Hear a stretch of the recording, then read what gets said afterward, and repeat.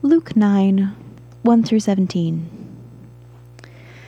And he called the 12 together, and gave them power and authority over all demons, and to cure diseases, and sent them out to proclaim the kingdom of God, and to heal. And he said to them, Take nothing for your journey, no staff, nor bag, nor bread, nor money, and do not have 2 tunics. And whatever house you enter, stay there, and from there depart. And wherever they do not receive you, when you leave that town, shake off the dust from your feet as a testimony against them.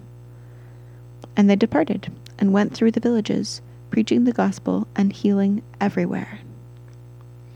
Now Herod the Tetrarch heard about all that was happening, and he was perplexed, because it was said by some that John had been raised from the dead, and by some that Elijah had appeared, and by others that one of the prophets of old had risen. Herod said, John I beheaded, but who is this of whom I hear such things? And he sought to see him.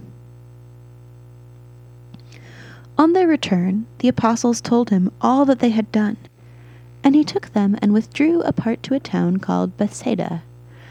When the crowds learned it, they followed them, and he welcomed them and spoke to them of the kingdom of God, and cured those who had need of healing.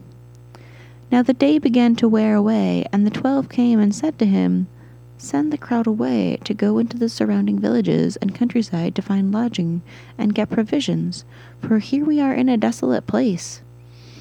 But he said to them, You give them something to eat.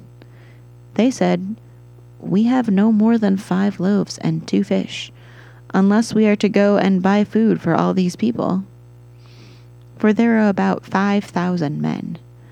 And he said to his disciples, Have them sit in groups of about 50 each. And they did so, and had them all sit down. And taking the 5 loaves and the 2 fish, he looked up to heaven, and said a blessing over them. Then he broke the loaves, and gave them to the disciples to set before the crowd. And they all ate and were satisfied. And what was left over was picked up, 12 baskets of broken pieces.